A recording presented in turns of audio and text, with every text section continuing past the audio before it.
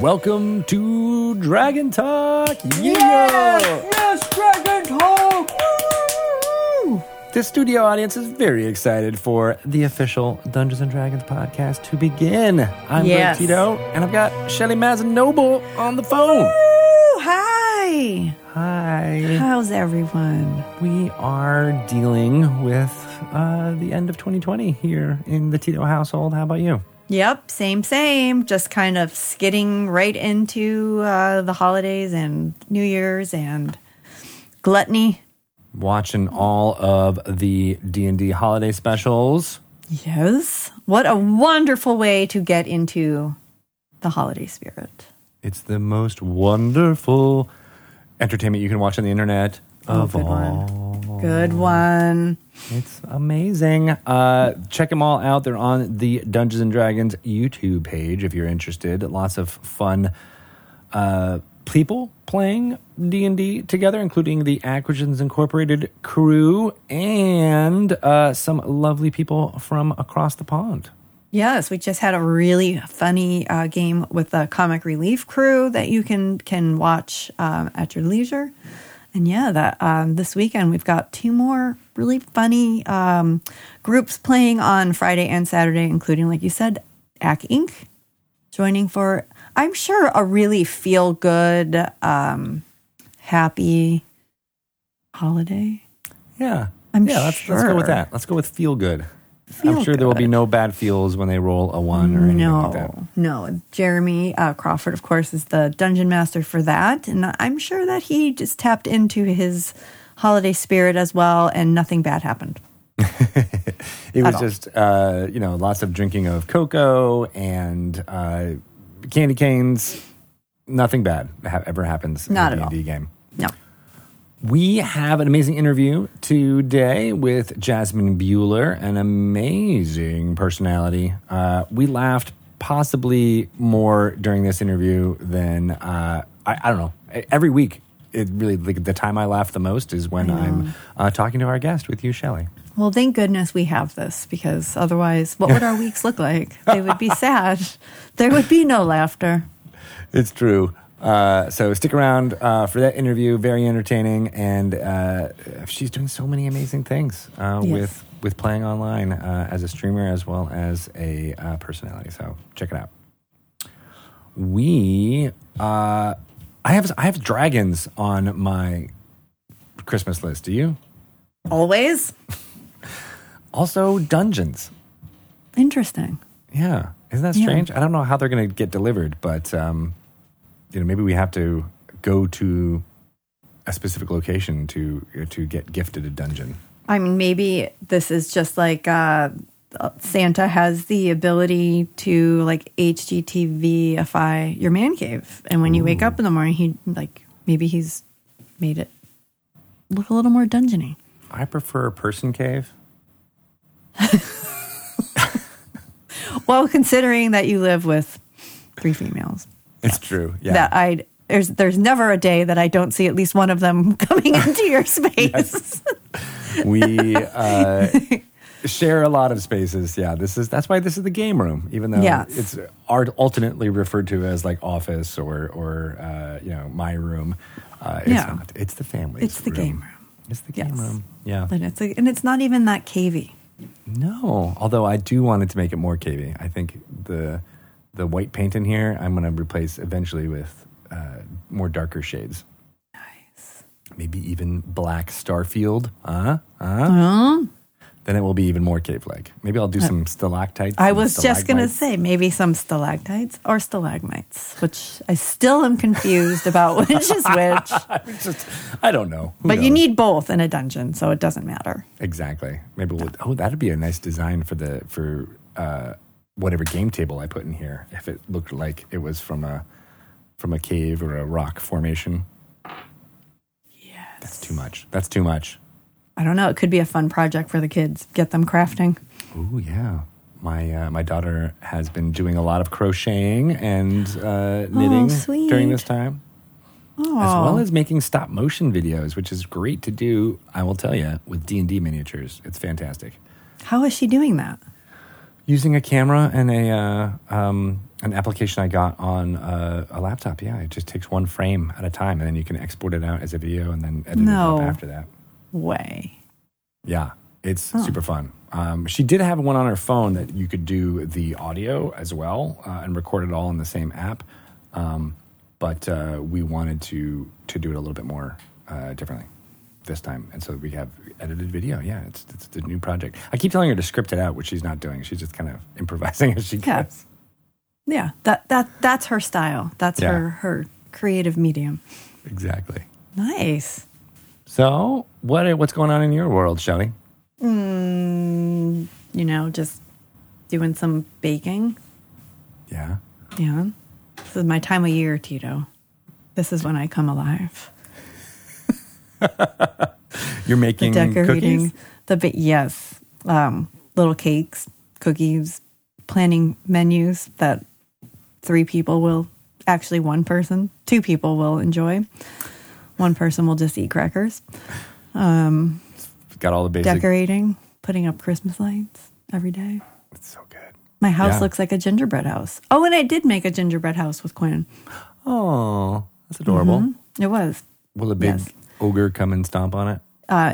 If you by that you mean did Quinn immediately destroy it before the frosting was even dry? Was he tearing the roof off and eating it? Yes. Oh, what a fun project. That did happen. I'm like, well, we only spent $12 on it, so okay, good. That's fine. But yeah, right. Still, I barely got a picture of the damn thing before he started tearing it apart. That sounds like a 7-year-old boy. Sure does. We have been paging through Heroes Feast, the amazing cookbook put together by Michael Whitwer, John Peterson, and Kyle Newman. And man, those photographs, speaking of taking pictures, they are so inspiring. The recipes and the lore is super cool too, but nothing really brings you into another world like those photos they took. Yes. They are. It is a beautiful, beautiful book, and it's a bestseller as well. That's right. How cool is that? Definitely a good thing to purchase for the cook/gamer in your life. We knew that D&D players were a lot of things. Turns out they are also home chefs. That's right. And I love them even more. So thank you to those of you who have been sharing your photos of recipes that you have created from that book. I love seeing them. Me too. Love it. Yeah, love it. It looks fantastic. And keep it up. I want to share them all during this December month for y'all. It's fun. I hope people are getting into Icewind Dale Rime of the Frost Maiden. I keep thinking about how perfect it is for a wintertime campaign. And we may jump into playing out some of those adventures here at home during the break. And I hope other people are doing that too. Yes. I hope that we get some D&D playtime in here. Who knows? Maybe I'll even practice on my family. You're going to Dungeon Master for Quinn and Bart? I guess I could do it in front of them. Right? Yeah. You've learned so much just even over this last year, I think. Yeah. And it's time to put it to the test. I mean, let's just see. Let's just practice on one, maybe just like one quick encounter, just so I can see if I know what to do during that. That's a great idea. Probably the most exciting thing for Quinn would be, actually like rolling dice and fighting something. Yeah, you're fighting a big snow monster or something like that. That'd be great. Yeah. Do it. Okay. I can't wait. And I want to hear all about it. And I think our listeners would too. Oh, you will. Oh, they will. A little bit of fun personal news for us and Dragon Talk. I think we can talk about it, right? I think so. We're writing a book. Yay! We're writing a book about Dragon Talk. Yeah, the working title right now is Welcome to Dragon Talk, which I just said a couple minutes ago. Which you say on every podcast. I really do. That has become like the thing that I say to start these interviews or start these episodes. Yeah. Yeah.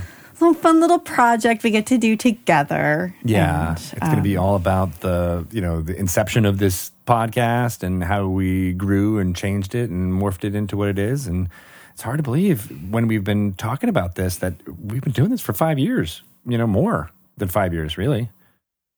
Yeah. I know. I can't even believe it. And that is a lot of interviews. It's a lot. Yeah. Because we're pretty good about, sticking to a schedule. We stick to the schedule. That was one of the things that you got us to do. Your involvement in Dragon Talk was, hey, we should probably be more regular about doing this. Yeah. And maybe have a name. Right. Let's get some branding going on. So we'll talk all about that in the book and where it came from, and focus on some of the more memorable interviews over the last 5 years. Yes. Can't wait for that. So, we're going to be working hard over the next year or so on that, and can't wait to show it to you. But we are excited. You've written 2 books that are D&D related. I have not. So I'm excited to, for you to teach me all the things. But you have written many, many words that are D&D related in your life. And basically, isn't that just what a book is? Just words. Just lots and lots of words. Words. But yes, then hopefully you'll see Greg and I on our world tour. Because I'm sure we'll get one, right? Right. That's what you do when you write a book, right? You go on a book tour. And like immediately after. Like you just hit send and then poof, you're off to a 5-star hotel. I just want to go somewhere that isn't my basement. Yeah, well, hopefully by the time this book comes out, we'll actually be able to go to conventions again. And then, we can... That'd be so great. We'll be able to set up a little table. Interact with people and tell them about, what it was like working together and how Shelley is just so demanding all the time. Hopefully we're still friends by the end of this. Hopefully there is still a Dragon Talk. That's the one thing that I'm pretty sure about. We are going to, I don't know. Who knows? We will. It will happen. You've edited my words before. Yeah. I think you're a good writer. The 2 of us are going to stretch our creative muscles together, and that's exciting. Yes! Yeah! And it gives us something fun to focus on. That's right. That's what everybody needs in this day and age is some fun creative outlets. So I think Tasha's Cauldron of Everything has been that for a lot of people who love to create, interesting new character combinations and classes. Yep. And so I hope you're delving into that now. There are a myriad of options in that book. Yes. I hope you are delving into that. Yeah, that's what we're going to delve into in this next segment of Lori Chanel, where I talk to Adam Lee about 2 subclasses. So let's take a listen, and then we'll get to our interview with Jasmine right after that. Okay.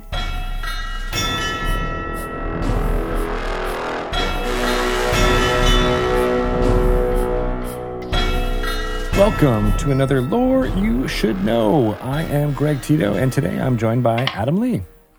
Hello. Hi, Adam. Greetings. Hello. On this segment where we delve into the lore behind Dungeons & Dragons, because it's fun to know, but also you can use it in your game, we are going to talk about 2 subclasses from Tasha's Cauldron of Everything and what kinds of stories you can tell with these, bringing in the lore and information around them. And today we are going to talk about 2, the Psy Warrior, which is a fighter subclass, and the Warlock Genie patron. So Adam, why don't you tell us a little bit about the Psy Warrior? Psy Warrior. So these are fighters that have somehow tapped into psionic powers, and they use their minds, like telekinetic abilities and mind energy, to enhance their attacks and defend themselves, create shields. So they're tapped into that sort of that power suite. And I think, like, when I think about like a Psy Warrior, I feel like these fighters, at some point in their lives, they've either contacted, maybe they've been around a magic item that's resonated this energy that's affected that's like kind of switch that put that switch on and unleash this power to them. They could have grown up under the tutelage of maybe a Githyanki. Maybe a Githyanki kind of took them under their wing for some reason or another, because Githyanki are weird and we don't know exactly what their what their motivations are here. Yeah. But they could have been raised by a Githyanki if it was a human. Or it could have been a human that was captured, or, elf or whoever that was captured by a mind flayer, and they were going to get their brains sucked out, and somehow they escaped, but their brains got scrambled, and then they grew up as this with this power, So there's some cool kind of backgrounds about how this warrior came to be. Are there ways, because you're talking about enemies essentially, I guess, with Githyanki and Mind Flayers, are there any kind of friendly contacts that could have resulted in this power suite for Psy Warriors? Yeah, if you were say if you were in Eberron or something and you were a Kalashtar, the Kalashtar are these the good aligned sort of Kori that are now dedicated to defeating the evil, the darkness that's coming in. So they would be great Psy Warriors, and they kind of have that sort of monk fighter kind of combo to them, where they they have this innate psychic ability, and now they're going to use that for good. You could also have maybe this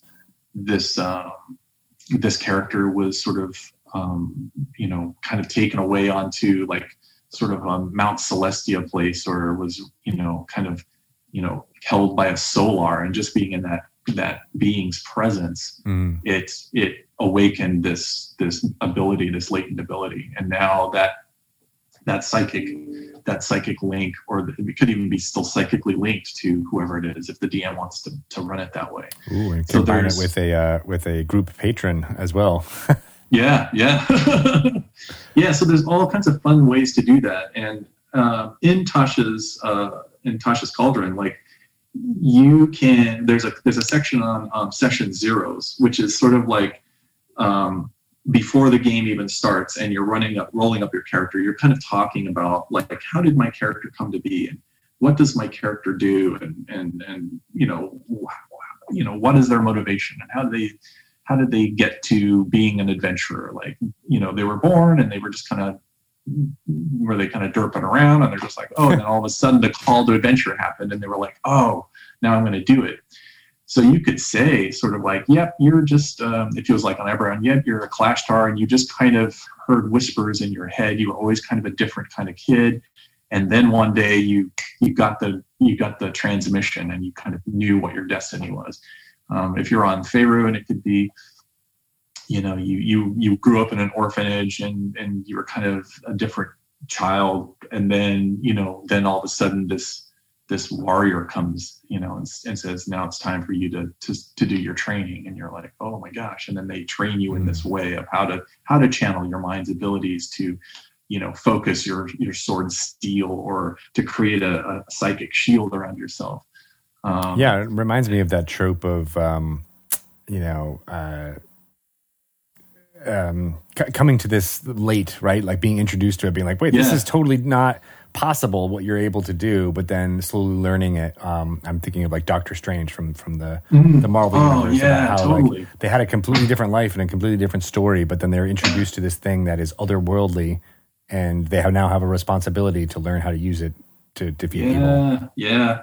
That's cool, because there's a section of Doctor Strange that is definitely a Psy Warrior. He is learning how to, use this power to, be a martial artist, and to, use swords or whatever to combat. Yeah. And then of course he's got all his wizardy stuff, but for the purposes of this one, it's about fighting and doing that. So that's really cool, and then unlocking that, you and your DM have that session zero where you say okay, the DM's got this idea of really the ultimate destiny for that character is to find their way to this monastery way in the freaking mountains, and there you will kind of start to unlock more of these powers that you find in the subclass, because as the subclass progresses, they get more and more cool, awesome psychic powers.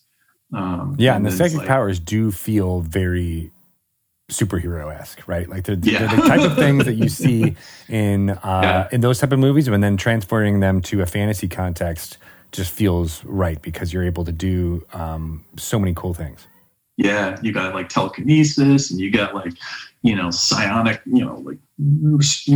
punch people out with your mind. Like it's really fun stuff. So, but yeah, it's like, and then in the context of Dungeons and Dragons, like the reason why I like bring up something like the Githyanki is like their job is to clobber the mind flayers, and even though Githyanki are kind of jerky, there are the Githzerai as well that are less, sort of haughty and sort of prone to evil in the Githyanki. Mm-hmm. But they are both, aligned when it comes to mind flayers. It's like, hey, we want to, end their sort of influence on any world, and we want to kind of take them out. You could find a common ground, like if the campaign is going to be like taking place in the astral plane, or if it's like a Spelljammer kind of adventure, then you could have your psionic fighter being, got some, maybe a Githzerai monk took that fighter and trained them, and now you're going to have to go with your adventuring party who are complete fish out of water. They're like, whoa, and you're going to go on this thing, and you're going to deal with these psychic beings like the mind flayers, but this fighter will have a way to like combat that. And it's kind of fun to have that kind of a themed adventure. Yeah, to use the kind of, psionic power for good, right? Like there's as I mentioned, there's a lot of enemies that use that power. And so being able to be like, but wait, I can use this in a way that furthers the party's goals feels real fun to be able to take the tools of the bad guys and turn it against them. Yeah. And to show like there's different ways like to use your powers, like, to like entertain somebody or something. Like it's like coming up with creative ways to just make them fun and like do a that bard, kind of deal. Bard Psy Warrior combo. Sounds super fun. Yeah.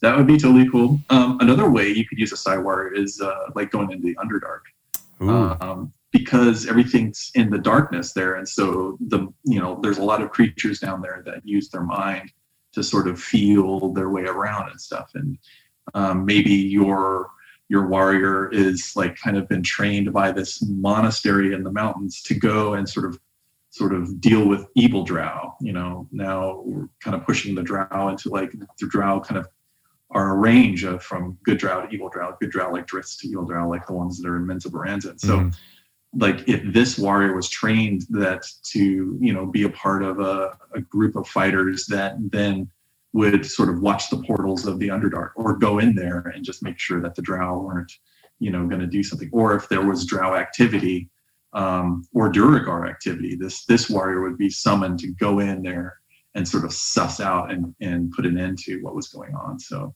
yeah, a Psy Warrior would also be a great NPC to be able to be a guide in that Underdark or any kind of area where the party would be blind to what's happening. Like, for example, they got marooned on the astral plane and they don't know how to deal with it. Well, then here's a Psy Warrior who is able to provide some guidance, maybe be a friend to the party, but maybe they're actually an evil. All right, so I got so many stories going through my brain already about using this subclass. Yeah. Awesome. So the other subclass we wanted to discuss was the Warlock Genie subclass. So I don't know a lot about the lore behind this. Tell me a little bit about what this Warlock can do. Yeah. So the Warlock Genies are these like sort of powerful elemental beings. And they come from all the different elemental planes, and they're also sort of in our myths, the genies like Aladdin and the lamp and all that. So it kind of sort of naturally progressed into the idea that warlocks who have patrons, powerful patrons that they derive their powers from, a genie would be a really good idea for one. And I love this one, and I also love the idea that. This really ties into sort of telling Arabian Nights stories and tales like that. Like there's so much rich like lore and myth that of like Middle Eastern cultures, and to be able to tell those kinds of stories and tales. Go ahead and read 1001 Arabian Nights, and your brain will just burst with all these ideas for this kind of a character. So in Forgotten Realms, we have Zakara, which is kind of the sort of Arabian Nights themed area where you have, sands and temples and palaces made out of gold and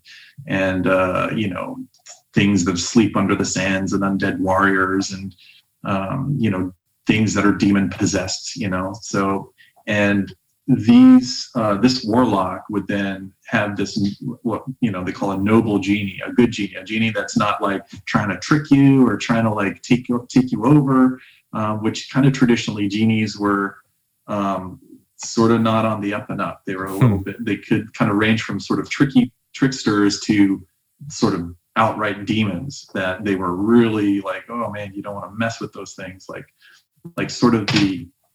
It was one of those cautionary tales, like don't mess with these powers. They're too great for humans to deal with. So leave it all alone and just kind of be humble and be, take to your studies. But Zakara is a great setting. It's this high civilization, this very culture. They see kind of the rest of on Faerun, like they see the rest of the world as kind of barbaric and uncultured and uncivilized. And from Zakara came the Badin, which are sort of these nomads that live in the Anoric Desert, which we chatted about quite a while ago. Yeah. And also the Kalashites that are now in like Kalmshan, which is kind of the south of the Sword Coast. So from this Zakara came all these different cultures that we kind of know about.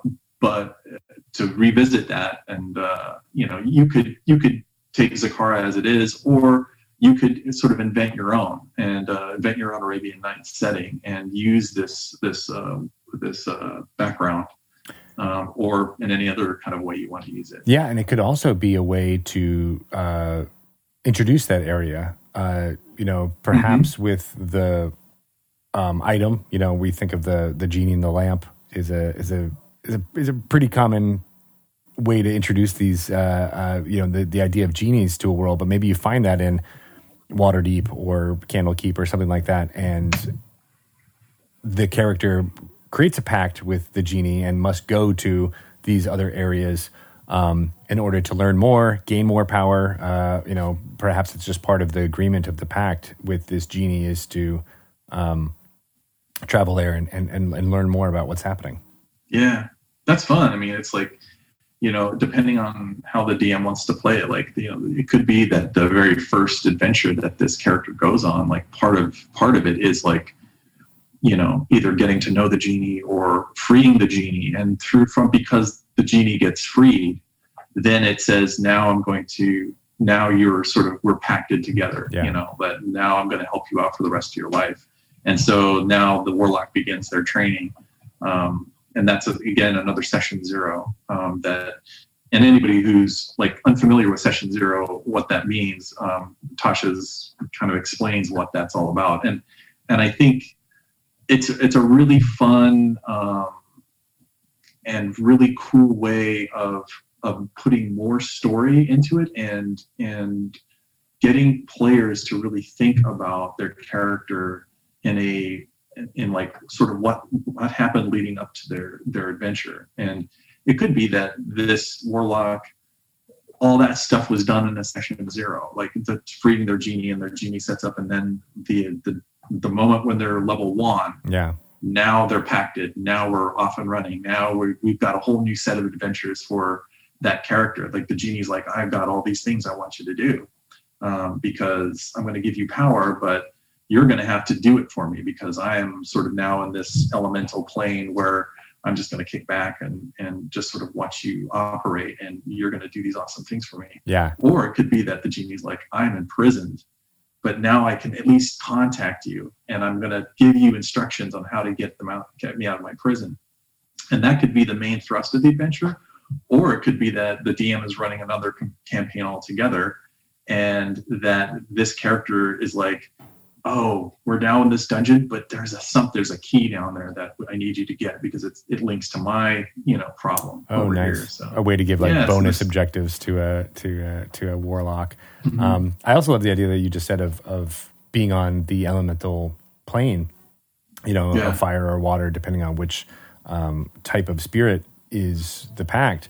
Perhaps they're trapped and they actually need the adventurer to, once they get to higher levels, go to the elemental planes and free them, or maybe it's some type of ruse all along, and they're actually trying to gain power in those elemental planes and getting the material from the material plane in order to make it happen. I don't know. There's so many possibilities there, and I like that this subclass brings in more of those elemental power types to the Warlock, which usually had just done necrotic and fire potentially, but now you can have cold and other damages in your wheelhouse. You got all the elements: war, water, air, fire. And the thing I love about this subclass is that it kind of unlocks this door to a whole new sort of culture of myth. Yeah. That a lot of times in D&D we're really kind of in the sort of Celtic and Western European myths, and there's all over the world. Africa has these amazing myths, and Middle East has amazing myths, and Russia has amazing myths, and Japan and China, like India, like there's so many wonderful. It's all this human imagination about like how did the world come to be, and how did what is the world of fairies, and what are the world of like little people, and that little magical beings. Like every culture has their own sort of version of this, and hopefully, kind of I think one of our intentions is that by creating something like this, it takes players and dungeon masters to sort of like read other material that's been written about different myths all over the world, and just kind of expand that sort of worldview to get this sort of more global, sort of holistic view of like what human myth has all been about. And I think there's so many great ideas here, and hopefully this character class can unlock some of that and get some different stories being told. I love it. It's a great way to introduce all types of different storytelling, and it's all there for you in Tasha's Cauldron of Everything. We've got over 2 subclasses here, but every page I flip through in this book just seems to jump to life in my brain, and I hope people are taking a look at it. And thank you to Adam for your work, as well as the rest of the D&D team on making it happen. Yeah, everybody did a great job. Super proud of them. How can people get in touch with you, Adam, about these subclasses or anything else? Yeah, contact me at Adam of Adventure on the Twitters, and I'm always happy to respond to any questions and or just hear your tales of adventure and cool things that you made up and fun things that happened at the table. That is why I do the job that I do, is to hear how the human imagination has expanded and to hear how friends and tales were made for lifetimes. Yeah. Friends and tales were made for lifetimes. Friends and tales. Yeah. I was thinking just the other day, just like, man, there are things that I will not forget about, playing Dungeons and Dragons as a kid. Yeah. And there are people I can call up right now and say, do you remember that time when we were standing on the bridge and Dave slipped off the bridge and got eaten by the great white shark? And they'll be like, oh my God, yes, that was amazing. That was awful. And we all remember that. There's no way any of us at that table will forget it. Remember a thing that didn't happen. You have these visceral memories of a battle or a climactic moment that is all in your collective imaginations, and I think that's super fascinating. It is. It's like we were experiencing mass telepathy at that moment. Right. Like I know what character I was and at what point of view I was looking at that scene in my head, and all my friends will have that same thing. And my buddy Dave, he will have his experience of slipping off that bridge and falling in, and his plate mail armor sinking him to the bottom, and the great white shark going. And he's going to tell his children and his children's children, and that tale will be passed down for generations. Sung by the bards. 100 and 200 years from now, Bob the Bard will be like, do you remember when you were hanging on that bridge and a great white shark ate you? Yes. How long will the echoes of that story go into the future? The mighty Dave was the one.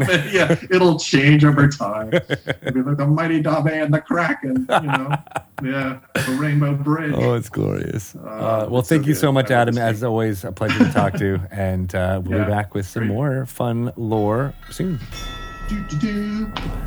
Thanks, Greg.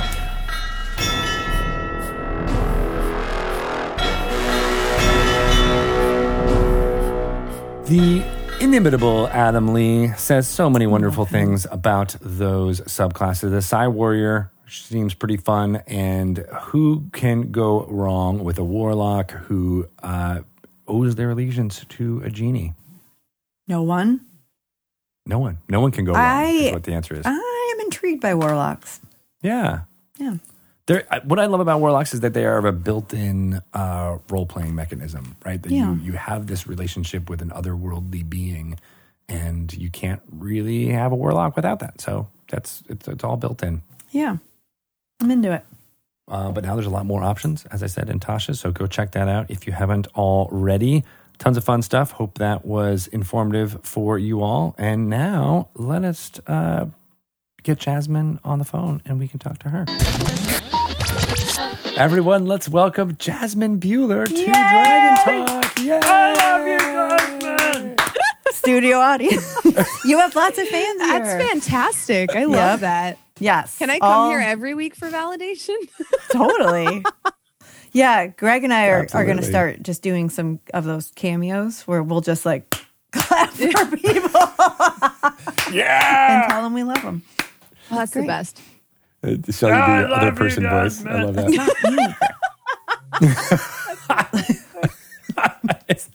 Was that Animal?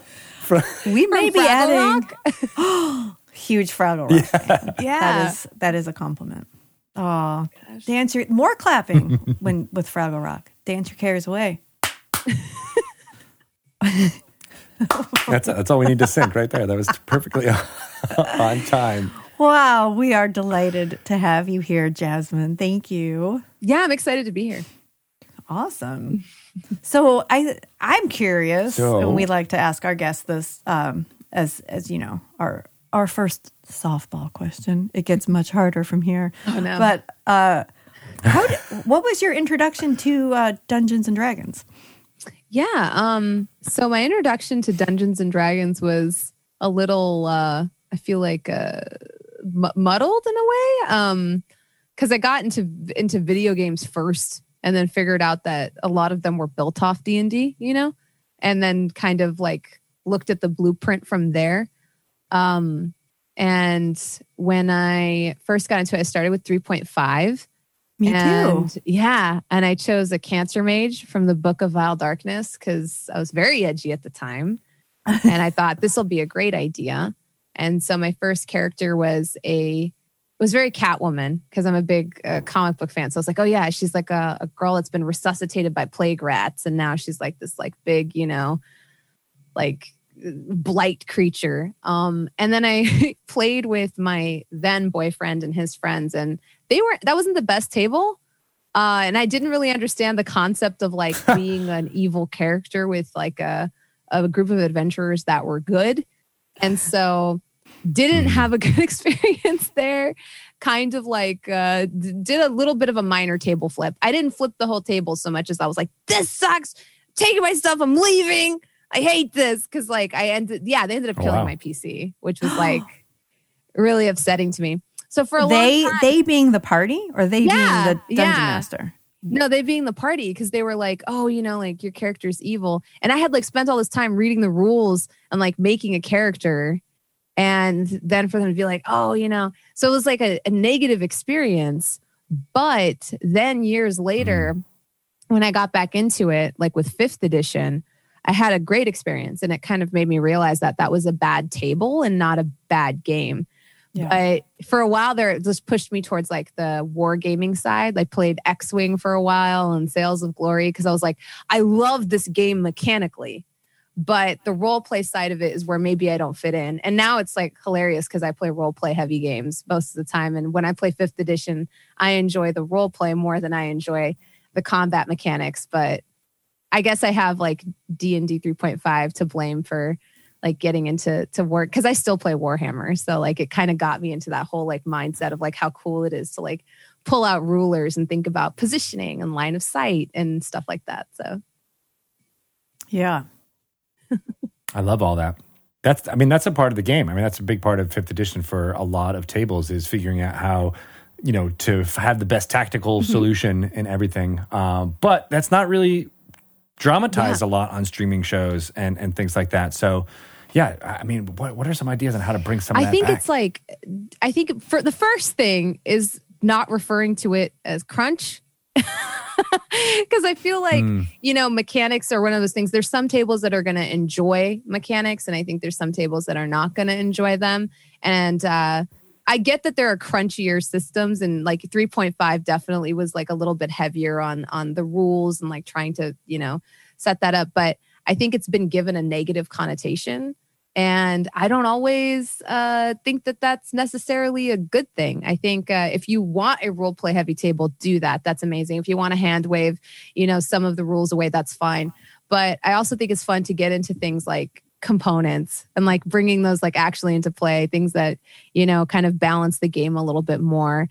And I like playing with minis too. So for me, it's like, it's fun to like kind of like think about positioning and think about the environment and how the environment can interact with the players and cause issues for them. And that's always fun because it also brings in like different damage types. Like, like, oh, if you, because one of the complaints I hear about combat is like, oh, well, it kind of feels like if you miss, or, nothing interesting happens. I'm like, well, that's not true. If you're in a cavern and you miss and you're eldritch blasting and it's force damage, what's to say you don't roll to see if you hit, the cavern ceiling instead of the enemy? And now maybe stalactites are going to fall on you. Like that's up to the DM, I think, to make failure just as interesting as success and create a new set of problems. And that's how combat is going to really be brought like, to the forefront of the game. I have played with one dungeon master, Satine Phoenix, who I love Satine. She's the best. Yeah. But she was the first dungeon master who actually had consequences for a failed attempt. And that like the player would take damage. And it really does elevate, like I was being a little bit more thoughtful about like just casting my magic missiles, or like not magic missiles, but like, anything. Because there were consequences. But that also like makes it feel more real. Like I like my fantasy to feel a little bit more real sometimes, but like you're right. Like you could actually like hit something that ends up, causing an avalanche effect, and you or the party members are going to end up taking damage. So I love that. Was the first time anyone's ever done that. It makes things more cinematic, and it does. It's not like, oh, you miss and then the boss misses and then you miss and the boss misses. Yeah, because it's so exciting. Like when you hit. Yeah. It's like it was exciting. Like it was scary, but it was like exciting to see like, whoa, okay, how bad? What was this mistake? Not hitting the target. Now what happens? But yeah, it was really it was a really cool tactic. I always try to like narrate misses, even if they're not that interesting. At least you get like a visual of like, oh, when you miss with a greatsword, you get this like, oh, I had a big cut and I fell, I did that. At least that is something. But something I want to do better at is having it. And I've been seeing some kind of Twitter conversations about this recently, about like how you can still give information on a fail, right? Like you can still give something that's tactically important when they miss or miss a skill check or something like that. Yeah, especially like when it comes to types of damage, and maybe the type of damage they're dealing is not effective. Instead of saying, oh, the boss, you see the boss kind of stagger a little bit. It's kind of cool to be like, you see his armor crackle with like the lightning you threw at him, and then it like just fizzles off. I like to let him know like it's lightning resistant. Stop doing that. Yes, I do. I appreciate those little tells because I don't know what I don't know. So like having a dungeon master like give those kind of clues, I'm like, oh yeah. I also have changing stat blocks. Because like I feel like there's always a tipping point where we know who's going to win. And at that point, people become like, okay, well, let's just finish this. So oftentimes I'll employ a strategy where either the boss has like a last like adrenaline rush maybe they throw their shield aside and now they're, using their pole arm or their axe with both hands. So they're going to deal more damage, but they're going to take more damage. Or if it's like a monster or a creature, maybe, you cut its tail off. So it removes its like poison and barb attack, but now it's going to like do 3 attacks a turn because it's going to go full melee. And so I'll like do that too, to kind of like push things along, but also make the party feel like, oh, we don't have this anymore. Or like, oh, like, this is either going to get easier or harder in the next 3 rounds of combat. Right.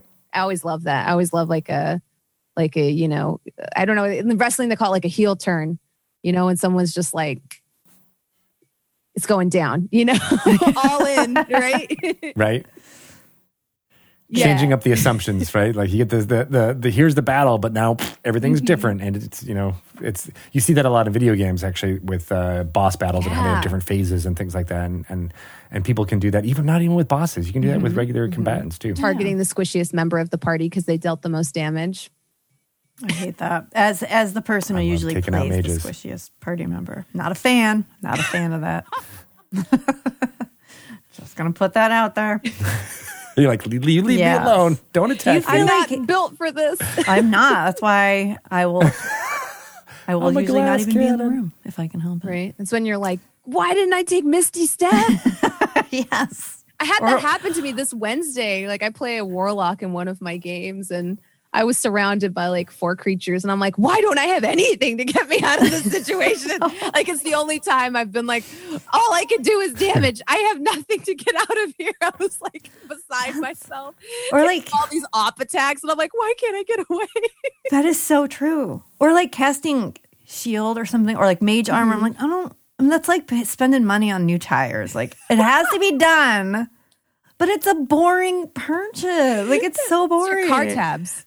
Like I want something that's like flashy and showy. That like it's just like mage armor. Yeah, I could have Hunger of Hadar or Ivard's Black Tentacles. Why would I want a Dimension Door?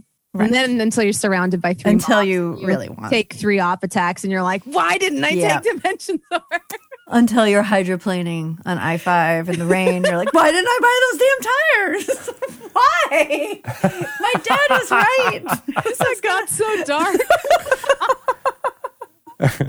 I should have cast Mage Armor. Northwest thing. I know. I start hydroplaning. That was I know. I've never heard of hydroplaning until I moved to Seattle. Oh my gosh. Yeah. First time I hydroplaned, like my soul left my body. I was just like, oh no. my God. What is happening? What is happening? The car is possessed. Yes. Oh, I thought my steering wheel went out. Well, growing up. Yeah. That's really weird. Growing up in the Northeast, I used to test those benefits of a little bit of snowfall and an empty parking lot. Oh, yeah? Yeah. Not necessarily donuts, just being like, how far can I spin if I just break it? That's kind of useful, though, then, because then like the capabilities. Yeah. That's what I was thinking. Yeah, no, that's actually really smart, because then you kind of know, like, how far out you're going to swing. You have, like, a better concept. I'm a little off track there, but... Yeah, it is, like... A good thing for parents who have children growing up in snowy climates. That's a good idea. Like, get them used to that feeling and how to control it. Otherwise, you're going to be like... Exactly. And it's... Oh, yeah. Most people panic and hit the brakes, which is... Yeah. Yeah. No. Not the thing to do, guys. You got to turn into the... That is it's PSA for our Dragon Talk. I know, right? We're doing driver's ed now. No, this is like peak. I feel like Pac Northwest, like sitting here like, this is how you drive in the rain. All you LA transplants don't know nothing. We see your California plates and we see you hydroplated and we shake our heads in disdain. Don't steer into the hydroplane. Actually, I don't know. What do you do in a hydroplane? Just... When you're fishtailing, you want to. The instinct is to keep turning, but you want to turn the opposite way, and that will make you go back. But to bring this back to Dungeons and Dragons, how you're going to do this? I'm going to bring this to you, Shelley. When you had your now infamous time as Dungeon Master and things went off the rails, I feel like that's an important thing to have at least under your belt as a Dungeon Master, because you got to know what the worst situation could be around the table and how do you course correct, right? You're right. And so, Jasmine, I mean, you've had a lot of experience, That don't you? was. You like that? I'm gonna bring the applause back in for you. That was Yep. amazing. Yeah. Oh, good segue. Well, thank you. Loved it. Like the way you Jasmine's fan really liked Thanks, that too. buddy. Thanks, animal. Oh man. Like when the party goes off course in terms of like off of the Like not doing what you expect. You're like, I've got this thing prepared, but they're doing a complete different action and I got nothing prepared. What do I do? I have like mixed feelings on that. I definitely always lean into like what the party wants to do because it's collaborative storytelling. So I will try to do my best, but I'm also a person and there's only so much I can prep. And I'm a firm believer that the DM is also a player at the table. And I know that DMing feels like this big burden, and I feel like I hear this all the time where it's like, I got stuck DMing and now I never get to play in games because nobody wants to DM. And I hear that a lot. And I think some of it is we need to like remember that DMs are people. So sometimes I'll be forthcoming with that where I'll be like, you're going to need to give me a second to figure out how this encounter goes. Or, if they're like, we're going to go inside here and we're going to do this. I'm like, you need to give me a second to like prep that because I didn't expect you to do that. Or I didn't expect you to stage a coup, or something like that. Like give me a second to like make this encounter interesting so we can all have fun. But I think remembering that the DM is also like a player at the table and wants to have fun. If you see like, your DM has prepped something really awesome and you're like, well, we're just not going to go in that dungeon.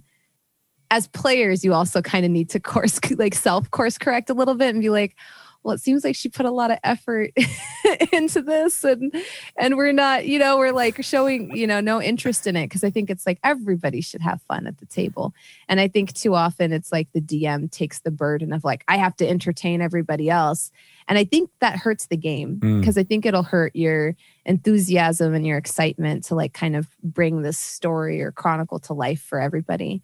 But a lot of the times, the way I'll course correct like my party is to make them question like why they're doing what they're doing. And sometimes I'll make them realize they're just being chaotic. So if they're like, I do this, I'm like, okay, what do you hope to accomplish with that? Just so like I know, like, okay, like how, like what are you hoping to get or what are you hoping to find? And a lot of times they don't have a clear answer and they'll be like, well, I guess this is kind of pointless to burn this inn down. And I'm like, yeah, or no, maybe you do have a reason. Did the innkeeper slight you? Because then that gives me a leaping off point for like a rivalry or something. If I know why they're doing what they're doing, as opposed to like, are they just being chaotic to be chaotic? Because it's harder to build off of. It's harder to create adventure hooks if I don't know why they're off course. And sometimes there is a reason why they're off course. We just hate that guy, and it's like, okay, well, let's work with that, versus like, it just seemed like a fun thing to do. We just have this lit match and there's a building. Would this work if they were, using your example? Because I'm not a dungeon master, but I sometimes wish I were, but I'm just too, I don't have the confidence and I just can't do it. But we're building it up. Tell me. We're building it up, Shelley. If this happened in a game and they decided to try to burn down an inn, and I obviously was not expecting that, could I maybe say just before the match reaches whatever, you see in the window a puppy? Yeah. Yeah. Raise and then the maybe stakes. they would not want to light that inn on fire? Oh, yeah. Okay. Yeah, definitely. Like, because it also makes your world feel more lived in. I had my players like, and I adjust for like an evil story because I love evil. I'm getting that from you. Yeah. But if there's like a party that's trying to be good and they do something like rob a place or steal a bunch of stuff, when they came back through that town, I had it shown where like that place was shuttered. Like they went out of business because they stole so much. Oh, wow. And the players were like, Ooh. how do we make this right? Like, we have to help this guy. And I was like, well, you're the ones who drove him out of business. You still have the stock. And then they go to his house and he's like, oh, I invested my life savings starting up, my weapons shop, and I was hoping to make at least 40% return on investment. And like, his kids are playing in the background while they're sitting at his dining table talking. And they were all, and it became like this side plot where they're like, okay, we'll start a marketing campaign. We're going to reopen this armor shop. We're going to go raid this like dragon horde and get him like new weapons to sell. And we're going to advertise at the local inn. And it became this great subplot that literally arose from like my players being chaotic and being like, oh, that's 300 gold. Okay, I'm going to sleight of hand and steal it. And it's like, okay, yeah, you do it. You rolled really high. You got it. And they were like, I just have it. I'm like, yeah. And they're like, okay, I'm gonna steal this too. And they had such high stealth rolls, they stole half the shop. And then when they came back and saw that, they were like, the rest of the campaign, they really thought about stealing from shopkeepers. They were like, well, does this half orc look like he has a family? Oh, do you see any framed photos? Does he have a puppy? Is this a small business? Is he an owner operator, or is he an employee here? They were like, started asking questions like, how big is this shop? How nice is this shop? Is the sign hand painted? Like, I was like, oh no, I've traumatized them. And maybe, in real life as well, they'll think twice if they do something. This conversation is all about public service announcements of like, shoplifting hurts small business owners. Empathy, though. This is a good, It does. You can't help but learn a thing or two. Yeah. I mean, I think players kind of, you get caught up in it. And it's funny to me because like the lack of consistency is hilarious. They'll come across like a horrific beast and be like, this is going to be our pet now. And then they'll come across like somebody they just don't like. They're like, we just hate this NPC. So we're going to make sure, I can his wagon breaks down. And sometimes I'm like, okay, yeah, let's do that. Because I love like leaning into fun ideas. But sometimes I'm like, if I want the campaign to feel like it has consequence, then there has to be consequences. That is good. Can we talk about evil campaigns? Yeah. Evil game. Okay, so when you like, what exactly does that mean if somebody said, I like to run an evil campaign? Mm-hmm. To me, it's like if you look at Lord of the Rings and you're like, well, the orcs, maybe they're just what is their story? What are they doing? And we kind of all collectively know like they're not the greatest people, probably not the greatest set of morals, but what would things look like from their point of view? And that's kind of how I treat like campaigns where if my players are like, well, why should we save this town from this necromancer? Like, are we getting paid? What are we getting? I'm like, well, aren't you heroes? Sometimes if I get the vibe that like they're not, they're kind of, they're more, a little bit more devious, then I structure the campaign to lean into that, to where maybe the necromancer can be in league with them. Maybe they don't have to kill him. Maybe he can pay them off, or, maybe they can choose to kind of like, I have it to where people don't appeal to their good nature all the time so much as like, it's more, I feel like they're almost more combat oriented and deception oriented, those types of campaigns. I don't know if that's like a clear answer, if it's kind of hazy. But are the characters creating PCs that are also leaning more towards evil? Yeah. Usually it'll be someone going into this. Yeah. They'll be like, oh yeah, I'm a rogue and all I care about is money. Oh, I'm a necromancer and I really am just trying to advance my power. And, they have like very sort of like, I guess like they play the rules, I guess I should say laws like fast and loose. Like they're okay with doing bad things if it means they won't get caught. Okay. And I try to structure the campaign to where it's not constantly telling them like, you're bad people, I have it be more like, kind of like Firefly. That's the perfect way to think about it. They're thieves. They're not doing nice things all the time. They have some set of morals. And I think that's the most important part of those campaigns is like establishing what is this group of people okay with? And if they're like theft, yeah. Thieving, stealing, robbing, extortion, blackmail, that's fine. What are you not okay with? Exploiting weak people or, hurting people that are already hurting. We only steal from rich people. And then from there, you can kind of build out the campaign where it's not constantly telling them like, well, you're not adventurers getting quests from your local inn and therefore you're bad. And it's more like, no, people know who you are and they prefer not to work with you. You're a band of mercenaries that's shady, but this king is desperate. And if you want to steal from the king after you're done with the mission, you definitely can. I think Firefly is a good example too, because there's different shades of gray within that party itself, right? There's people who are more morally centered. There's people like Jane, who's a little bit like, screw everybody, I don't care. I'm not even really loyal to my captain, and all those variances in there. And I think that's, if everyone is just out there as, mustache twirling villains, it could get really samey. But just like a good aligned party, you gotta have different. Because then I think like you talk a lot more about like what you're okay with and what you aren't okay with. And that's something that comes up in Firefly a lot. Like, okay, so you're okay with stealing this, but you're not okay with doing that. Or you're okay with killing people unless it's like X, Y, or Z. And that comes up with Jane, because like Jane having almost no moral compass makes the rest of the crew question what their boundaries are. And I really like that. And that happens a lot with like groups that are a little bit more morally ambiguous, where it starts out as like, yeah, I'll do anything if I get paid. That's what my rogue is like. And it's like, what about this? And they're like, I don't know about that. And someone else in the party will be like, I'll do it. And then it's like, you'll kill baby owl bears for 50 gold, And it becomes this like fun interplay of like, kind of discussing as a party what's okay, what isn't okay. I would not kill baby owl bears for any amount of money. Let the record show. Yes. What about $1 million in real money for a fake owl bear that's imaginary?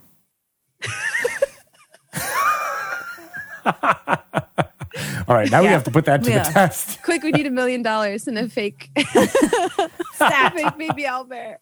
Get me $1 million. Someone get me a pile of gold, please. Plushie. No, I won't do it. I want to talk a little bit about you playing with Deborah Ann Wall on Relics and Rarities. How great is that? She seems like such a wonderful dungeon master that is there to kind of really elevate her players. Is it like that as a player itself? Deborah and I we have a lot of rapport with each other. So I've DM'd for her. I guess I GM'd for her in Vampire, and then like she's DM'd for me. So there's like some. Like, it's interesting to see how different she is as a player versus like as a DM. And one of the things I love about her is she's very much invested in like the player's narrative arc, more so than a lot of DMs are. And for how much she preps, that's what's like really interesting, because she's one of those DMs that like, if there is a book, if she says, oh, there's books on a shelves, each one of those books has like probably a page of paper associated with it and has a name. She and a writes every one of those books. Yeah, like she prepares a lot of material, but she's always like trying. If there's a cool character moment that can happen, she's more in favor of following that versus like all of the material she's prepared. And I think like because she's such a good actress and she knows how to like kind of share that energy like in a scene, her games become very cinematic very quickly, because they're very much like about this like the yes and of improv, but also like how do we take that to the next level, so yeah, she's a great role play partner, and she's a great person too, and I absolutely adore her. Yeah, it's amazing. I love watching her, because I'm just in awe of how she makes it look so easy too. But behind the scenes, I know there's a lot of work that goes into it. But it's interesting how you said that she's more interested. She's really invested in a character's arc, and I think that's important. And I don't know that I've played in games where that was explicit. So like how do you do that as a dungeon master? Like what? I just know like you're already prepping so much stuff. Like how do you like keep track of all their backstories and then like also like create these moments where their story can progress? How do you do that? I think a lot of it is she gives space for moments to breathe, or for the characters to breathe, which is like a tool that I think a lot of DMs could use. So if we just get out of combat or something interesting happens, she's not immediately like, okay, so you defeat the bugbear and then on the road you see this. She gives like a little bit of breathing room to like let the players kind of discuss how the fight went, make jokes amongst each other. And I think that's why Relics and Rarities has that kind of flavor, is because a lot of it is like the interplay between the characters, because those few exchanged words that happen in that in between space can tell you so much about character growth, more so than like a big sweeping monologue. You know, the little fist bump that Beryl might give Veros after they take out a bugbear tells you so much more about their dynamic and who they are as characters than, you know, me sitting here describing who that character is. And I think that's how she does it, is she gives like a moment to breathe, like, you know, where we can all kind of discuss how just kind of discuss amongst each other how we want to do something or how it is after it ended, you know, like how we feel after the fact. And sometimes, you know, she'll offer us like almost like a challenge, which I think is really interesting. Like if she sees that you have a value, like a core value or something that's very important to you, she'll set it up in the game where that might be challenged, and you might have to make a really strong choice on whether or not you know, like you're going to commit to this and double down, or whether or not you're going to question that sort of moral value. And yeah, it leans into that whole cinematic nature of like how she DMs.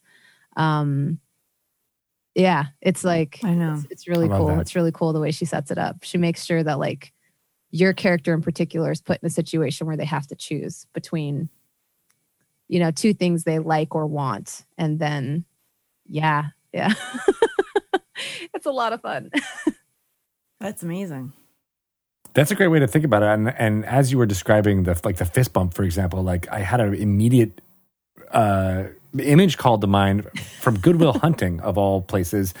But it's a montage moment where Will is high-fiving the professor guy, Stellan Skarsgård, and there's no dialogue in it, but they just do like a very modern, like we're best friends kind of moment between this mentor and mentee characters, and that moment does so much storytelling within it, and I'd love for Dungeon Masters to kind of encourage those among other players and have interaction between players. And do you fast forward through the short rest, or do you play out what you're talking about while you're spending your hit die? You know, little things like that make a huge difference in like getting to know the characters beyond just like their resume, because it lets you know like how they are when they're sitting around sharing rations around a fire, you know?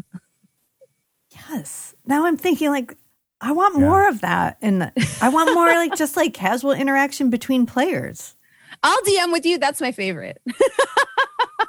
That's my favorite I want too. I want to see like how these characters interact with each other, who's real chummy, who secretly is probably pretty annoyed with each other. Mm-hmm. And how do they operate? Yes. But I will say what's been very, not necessarily difficult, but there are groups that just don't do that. There are groups that just want to get from one thing to the next and get the treasure. The groups I play in is like, okay, now what? Now what? And that's... Yeah. It's a totally valid way to play, but I really, really appreciate it. I want to see if I can, just through osmosis as a dungeon master, try to get more of the interaction between players. Yeah. That can be hard too. The interaction is usually like players and NPCs, individual players talking to an NPC. Like you don't, and now that I'm, in my experience, now I'm thinking about how many times have I actually interacted just with the other players in my group? Yeah, as a DM, usually what I do is like, so just as a small example, like after they woke up from a long rest, I went to one player in particular and I was like, you know, so you get out of bed, what do your pajamas look like? You know, because it tells you so much about a person. Like, you know, what's your sleepwear? And they're like, oh, probably like really rich satin pajamas, like with the cap with the tufty on the end, you know? Yeah. And I was like, oh, like those Santa style caps? They're like, yeah. And I was like, okay, so you're going to go downstairs in the inn for breakfast. Whose door do you knock on first? And like just kind of went through and gave them that moment to like all reconvene, go downstairs for breakfast. And that stuff, I feel like the players also want to fast forward through. They're like, oh, you know, okay, so we'll take a short rest. And then I recover, 23 hit points. And I'm like, how do you relax? As you're like kind of sitting there attending to your wounds by the fire, are you the type to smoke a pipe? Do you share a story about your times in the war? Do you play a lute? Like, and then naturally my players are like, oh, I would probably play dice. Who do you play with? I don't know. Does anyone here want to play dice? I'll play. And it's like, okay, so you play. And they're like, well, I would cheat. And now you have like this little side story of like, okay, well, roll your perception. Okay, so you notice that the rogue cheated when you were playing dice. Do you call them on it? No, I'm going to file this away for future information, and it becomes like, and so encouraging those types of interplays and asking them, like, oh, you sing a song. Does anyone here like provide background music? And it becomes like this kind of fun, like warm type of environment. Brilliant. Yeah. I love it. One of my favorite things that dungeon masters do before a game begins is asking characters to like come up with ways that they know each other. In some cases, you don't know someone in the party. Someone else brings them along. But I love having those relationships. Like it might just be someone that I went to Magic Academy with, or somebody like a neighbor down the street or something. But like sometimes it's like we're best friends. We've gone on many adventures together. We look out for each other because we inherently, when that game starts, like that relationship is there. Like I know I'm going to feel it when that person takes damage, or I'm going to try harder to make sure that they're protected, and it's it just makes you feel more invested and immersed. Yeah, I'm all for that. Caring about your party or getting annoyed with them, I think, is an important part of the game. Yes, absolutely. Yeah. But I mean, as we are in quarantine and there's a lot of perhaps more one-on-one play that's happening right now, I like that you're starting up or have been playing with one person in one of your streams. That's right. Is that right? One-on-one with B. One-on-one? Yeah. Yes, I'm sorry. Yeah, cutlasses. That's what I was trying to think of. I'm actually starting a one-on-one. Like it's made to be played. The system's made to be played either like single player or co-op. And we're doing a little bit of a mini series where we're it's like Blackadder meets Doctor Who is the best way to describe it. It's very like two people kind of through different time periods and their adventures. And they're not the greatest people. And their motives change from era to era. And I'm really excited. That's going to be with my good friend, Josephine McAdam. I did do one-on-one shots with B-Dave, too. I saw, Such a treasure. I love him. I love that. I'm like, what is that like with it can be very intimate, just having like a player and a dungeon master. But what was that like for you? I think the coolest part about being in a one-on-one game is that you don't have to worry about whether or not, like, because I feel like people have this like superhero syndrome sometimes when they play D&D, where they're like, we're the Avengers, and they might envision themselves as the lead, and you want to share that kind of attention with other people at your party and let them have their moments too. The coolest thing with one-on-ones is that you don't have to worry about sharing that. You can be as cool, as devious, as terrible as you want, and not have to worry about trampling on other people's plans or taking the spotlight from them. And the narrative becomes solely kind of like your own, and the DM then becomes like the world. And so it is a lot more intimate, and it's a lot more, it feels more like you're building a story together and less like a adventure. Yeah. I think the coolest part about doing one-on-one, it's always your turn. That's true. Yeah, you're always top of initiative. Always. That kind of. Yeah. I guess that's good and bad. Sometimes you maybe want someone else to take a few hits before you, but you're also the only target. So that's where you get the sidekicks. Yeah. That's where you use the new sidekicks rules from Tasha's, and it's always your turn because you're playing 4 different characters. Yeah. Fantastic. Yeah, that's a good reason. Like what you were saying earlier about dungeon masters feeling like I have to do all this prep and I never get to play anymore. But like in reality, it's kind of like you play more than anyone, because you're like, I mean, it's almost always your turn as the dungeon master. Somebody does something and then you get to go. Someone does something, now you get to go. Yeah. I think it's like the pressure. Oh yeah, which we gotta dismantle that. We do. I think we just have to understand that, like, listen, your DM is not a professional voice actor. Be nice. Yeah. Some of the NPCs are going to sound the same. That's okay. I've got one voice. That's all you got. You even get that. I've got one British accent, and every NPC is going to have it. Like. Jump on the board. Everybody in this town sounds like Animal from the Muppets. I would love that too. Maybe that's your quest to find out why. They've all been cursed. They've all been cursed with these animal voices. It's Shelley. It's either animal Yeah. or C-3PO. Those are your two. I think I'm your two pretty good at choices. the count as well. At least the part. That's it. A town of just like Muppet. It's just a Muppet town. Oh my God, this is amazing. Oh gosh, that would be so much fun. A town that's been turned into puppets. Yeah. I mean, I don't even think I'd save them. That's I think I would creepy. That's like a. Oh, is it Pelham who's really afraid of puppets? Yes. I guess some people this would not be a town they'd want to stay. Yeah, and the boss could be a giant hand like from Smash Bros, you know? And that could be like moving them yeah. around. Marionette. Now marionettes, they are legit creepy. Marionettes are creepy. Yes. I agree. I agree. But like a Muppet, that would be fun. You say Yeah, like you walk into the tavern and like Fozzie Bear's there playing the piano. Was he the piano player? Fozzie Bear didn't play the piano. Rolf, No, okay. that was Rolf. I would feel. I think I've been told multiple times that if I were a Muppet, I would be both of the critics. Oh. Statler and Waldorf? Yes. Is that their names? And I'm like both. Yeah. Like, yeah. Like sitting in the balcony, like oh, like. Laughing to yourself. Did you hear that, Jasmine? Oh, these guys are idiots, Jasmine. Yeah, basically, I would be both of the critics. That is one of my favorite Chris Perkins moments where he set up two gargoyles who were in an Ack Inc. game just commenting on how, all the antics of what the player characters were doing. It was so You know, good. I'm definitely that person. Like when someone in my party gets hit hard, I'm like, oh, that's gotta hurt. Almost like you probably shouldn't have done that. You know, Okay. like I'm like that person all the time. So they're like, you're both the critics. This is a Just terrible like sitting idea. in the gallery. I have a great, terrible idea for a show. For Made you, bad Jasmine. choices. You watch other people playing D&D and then just annihilate their choices. Just be like, that was so stupid. Why did you go in there?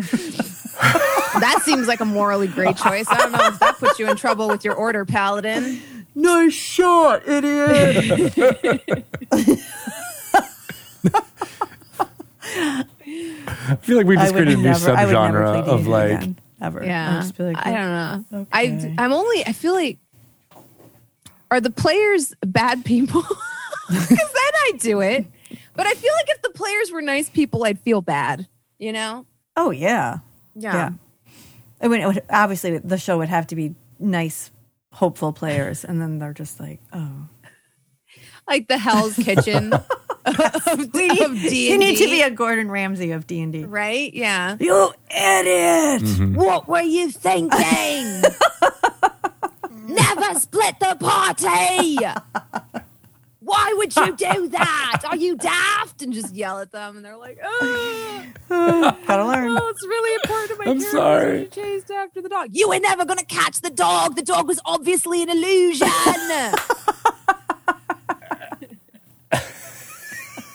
Just hold up the pieces of bread. Oh, man. Camera. I had to do that last night. I had to be like, basically the party was split at the end of the session before that. And one of the guy who was just playing by himself was like, I'm going to go explore until I find something cool in this dungeon while there's the rest of the party is like miles away. And I was like, are you sure? Because if you encounter something, you might be able to get away or you might just die. And that's why you don't split the party. I had to and he's like, I feel like you're telling me something. I'm like, Imagine if you could just push a button and I appear and I'm like, are you daft? You're going to go into a dungeon by yourself? Look at your movement speed. Look at your AC. They're going to eat you alive in there. Yes. And then I'll be like, oh. Okay. And then you push the button again and I just disappear. You could be like, so do you still want to go in the dungeon? It's up to you. You can I don't know anything. what that was. I'm sorry. I pressed the wrong button. The button is called the voice inside your head. There are a lot of tells that people need to follow with a dungeon master. Like if you say I'm going to do something and your dungeon master says, really? Are you sure? Rethink your action. Or if your dungeon master goes, okay, a la Chris Lindsay, who gets super excited because he knows you're about to face great danger by doing something incredibly stupid. Mm-hmm. Yeah, pay attention to those clues, people. Oh yeah, especially like I play a lot of vampire, and some of the kindred are like really powerful. You know, because the older you get, the more powerful you get as a vampire, and they'll get like mouthy sometimes. I'm like, you sure you want to do that? And then they're always like, well, and then they like second guess because they're like, no, we could take this guy. And I'm like, yeah, maybe. And they're like, no, there's 4 of us and there's only one of him, right? There's only one of him, right? And then I'm like, no, keep chickadee check yourself before you wreck yourself. What? Yeah, keep mouthing off to that ancient red dragon. Go ahead. Get checked for your sass. Yeah. That's why I find the sidekick characters actually really instructive, because they can be the voice or any kind of NPC that the player character type with like a sentient weapon or a sentient item or something like that. You can be that sass that is like, I don't think you want to do that. And it's not just Dungeon Master saying it. It is this item or this thing. It becomes almost like a Disney character, where you have like the little sidekick that's the voice of reason.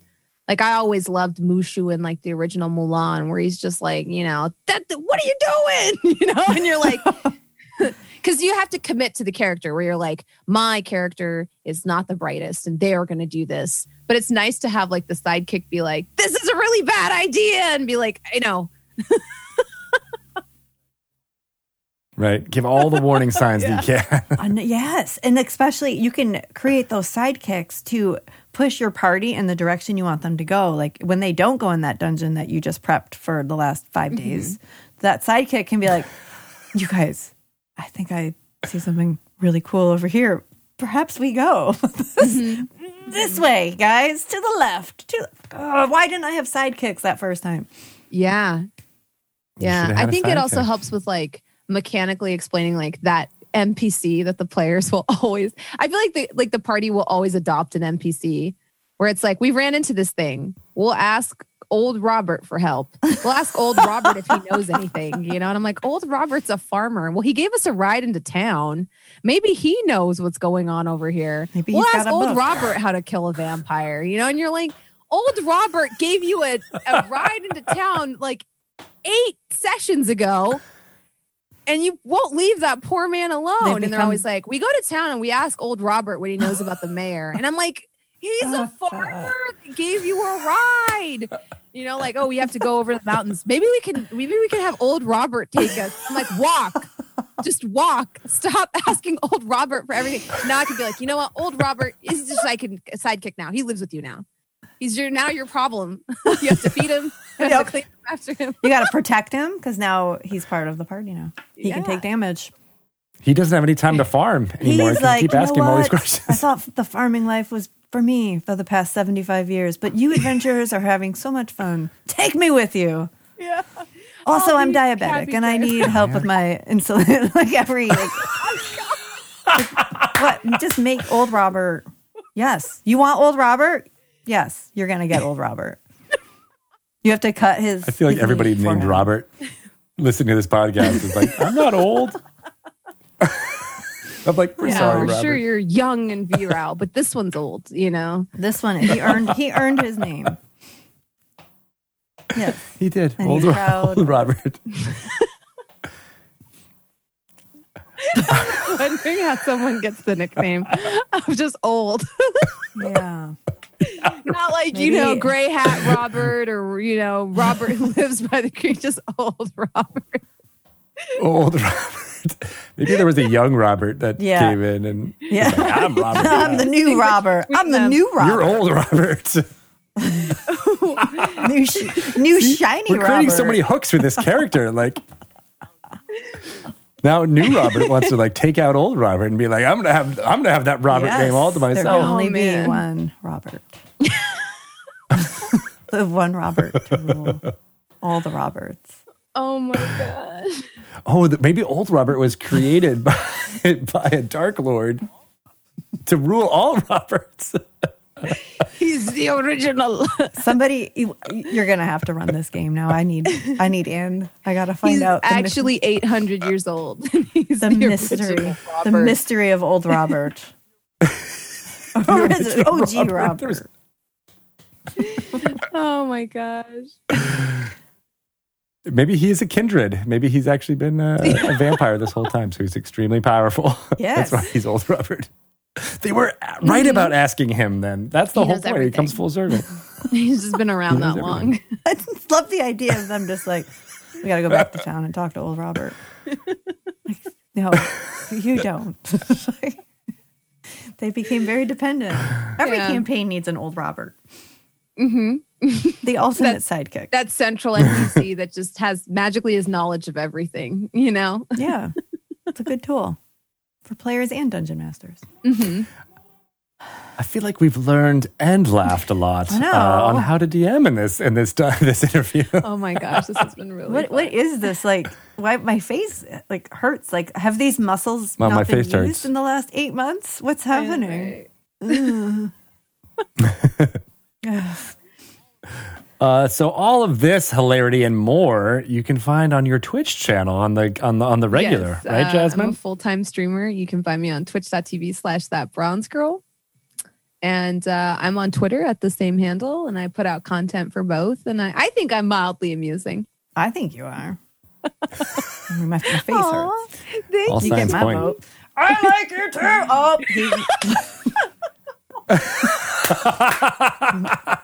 too. We know you got at least one big fan here in the studio audience. Oh my gosh, I love it. Oh, that's so awesome. You are a delight. You're a wonderful role player, dungeon master, and thanks for being on. I know. And making So much my good face hurt from all the advice, laughing. too. This has been appreciate it. so delightful. Like, the time just flew. This is what we need. And we learned a little Time bit to about just fly. hydroplaning. And don't forget, that was also part of this interview, which now seems like Yeah. 4 months ago.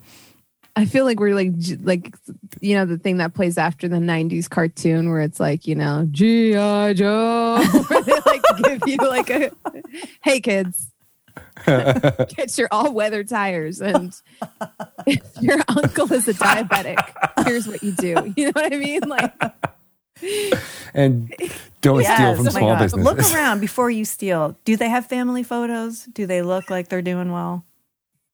Look for those clues before you take. There is this ongoing thing with every single interview that we do where my face has been hurting from laughing and smiling and joking with the creative folks. And Jasmine's interview is no different.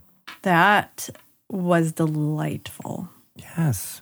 I can't believe she's here local in Seattle. I know. And we are not unable to hang out. This would have been one of those interviews we did in person, honestly. Yep. But Oh, gosh. Okay. Well, you know what? When this is all over, maybe she'll hang out with us. maybe. I hope she does. So hopefully she'll at least come visit us in the office, because that would be fun. That would be very fun, for sure. Yes. Definitely follow her on all the things, always doing good stuff.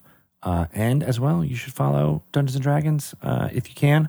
DungeonsandDragons.com, or download Dragon Plus to your phone. Get tons of bi-monthly content beamed directly into your brain pan via your phone. But you can also get it at dragonmag.com. And speaking of words, there is the issue from October. There is 2 amazing D&D inspired short stories. One written by Adam Lee, who you heard earlier on, and one written by me. My 2 favorite writers. Aww. And Adam wrote about my cat. See? So Can't go wrong. There's so many connections. And now you need to start writing some fiction. I want to see what the great Zeldini. Yeah. Too close to home. You got to create a new cat-like character. Yeah. Well, I did create The Great Zeldini. That is a children's book that I fancy about a cat who's, magic. But she hides her magic from her people. Aww. Yeah. Did you use the word fancy because of the magazine named Cat Fancy?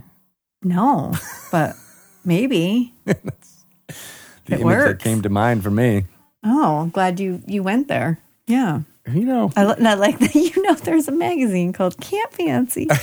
It was, 1980s periodicals is my jam. What did they write about in Cat Fancy? Who knows? I just remember seeing it when I was a kid. Just articles about your cat and how to take care of your cat? Was there cat fiction? What's going on in Cat Fancy? People who are, in on the internet now don't realize that, pre-1993, we didn't have the amazing communities that are online right now, it was all magazines. There was a magazine about golf. There was a magazine about cats. There was a magazine about Dungeons and Dragons. There was two. Oh, this is in amazing. Fact, right? So Yeah. it's funny to think that there was all those publications about little niche communities, and now that all moved onto the internet. Pet experts. I'm just looking it up. What did you write about in Cat Fancy? Oh, there's Dog Fancy too. There was Dog Fancy too. Which to me doesn't seem as weird. I don't know why. But, I mean, why should Cat Fancy seem so... I think it's the name. Cat Fancy. Cat Fancy. Oh, man. I haven't thought about Cat Fancy probably ever. Now I can't stop. now I can't stop thinking about it. Now It's you're going to amazing. start pitching articles to Cat All Fancy right. about the Hey. great Zeldini. Yeah, I got to go because I got like Get going on that. 7,500 back issues to get through. So, Well, you can follow me at Greg Tito on Twitter and Greg_Tito on Instagram. Where can they follow you, Shelly Moo? you can follow me at Cat Fancy, Shelly Moo. No, at Shelly Moo on Twitter and Instagram. Excellent. And speaking of Cat Fancy, what is happening with Drunky Two Shoes? What a segue. Right? I know. So you had heard there was some... you were on a ship that you had tracked down, and your long-lost brother and littermate, Daryl Two Shoes, voice comes from the hold. It says, "What? Is that you?" Oh, my God. And it sounds like him. And it sounds like him, and it sounds like in that Tabaxi language that you had tried to get. And you're at the door, but you are beset by the captain of this ship as well as the 6 underlings. What do you do? And then my friend who's been helping me. Yeah. And didn't I like scream like, help me? And he said, okay. And he's ready to help he you. doing so the anything? two of you are ready to do. And you were going to roll initiative, if I remember correctly. Yeah. And I don't think I rolled, but I think I did. And I don't think I rolled very high. I'll re-roll. Oh. Didn't. Probably not any higher. What'd you It's get? a 7. 7. All right, so I got a 14, and the short Danny DeVito looking captain comes at you with the short sword that he draws, and he starts to stab you. No! And he rolls a 11. Does an 11 hit you? No. No. Okay. So you move. Your cat-like reflexes move to the side, and you're able to dodge his riposte. What do you do? I get to go now? Yeah. So I am going to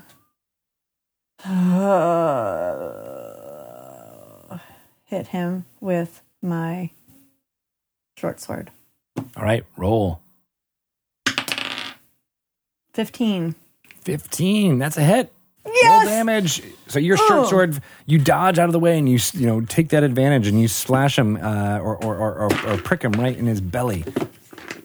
Okay, I would hope, because I haven't moved, right? Right, you're still at the door. So I'm going to really hope that I can, oh my God, a 6. Wait, move. 8. 8 I hope damage. that All I right. can hit him, and it's distracting enough that I can try to continue making my way through the door. Okay, yeah. So you hit him, and he kind of goes down on one side. He's like, you son of a bitch. And he kind of falls down, and you see blood filling up the shirt, around him. And he goes down on one knee. So you can open up the door and try to get downstairs. Okay, that's into what I'm the doing. hold. All right, so whoosh, you disappear, and you hear the sounds of some combat still on the deck. And we will pick it up next time. My friend is helping me. Yay! Oh, I can't wait to see you again. Drunk. Daryl's almost there. Daryl. Excellent. Well, we'll pick it up, and I can't wait. This is going to be the best ending of the year storyline ever. Something, you know what? 2020 is turning right around. It's We're actually seeing the reunion of Daryl and Drunky. at long last. I can't wait. Me too. Awesome. All right, Thank well, we'll you. see you then. Okay, bye.